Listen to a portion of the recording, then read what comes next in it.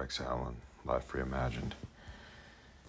I can't get the saying out of my head. Spoke to my grandmother multiple times before her passing, and for many reasons.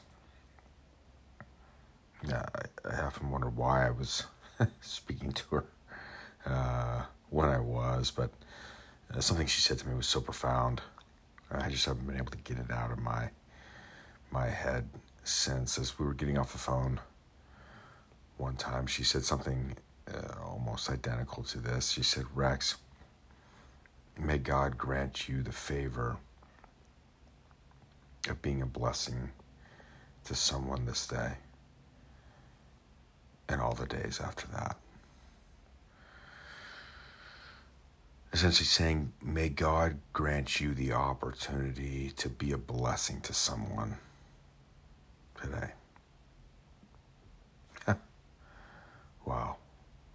When I begin to think about what this life is probably just simply about, that's what it is. I went to dinner with a friend here in Nashville last night, and James told me a story about someone who did just that. You know, Father Richard Rohr, who had just a tremendously profound impact on my own life as my own life was close to the end, remarkably close to the end. I read 2 books by him, Breathing Underwater and Falling Upwards, and they helped me in my shift, the shift away from human death at that time and to restoring life, more than any other books.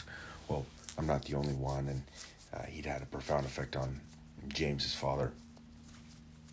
Anyway, Richard Rohr had heard about this, that it was used, aspects of his life story were used, I believe, in a wedding, and Richard Rohr simply found a way to get his number, James's father's number, and to call him. And he did so simply to be a blessing to someone that day. It's a challenge to me. I hope perhaps in some way it might be a challenge to you and an encouragement as we take on each day. That may be the resounding theme for our life. I know it is here on Life Reimagined. Until next time.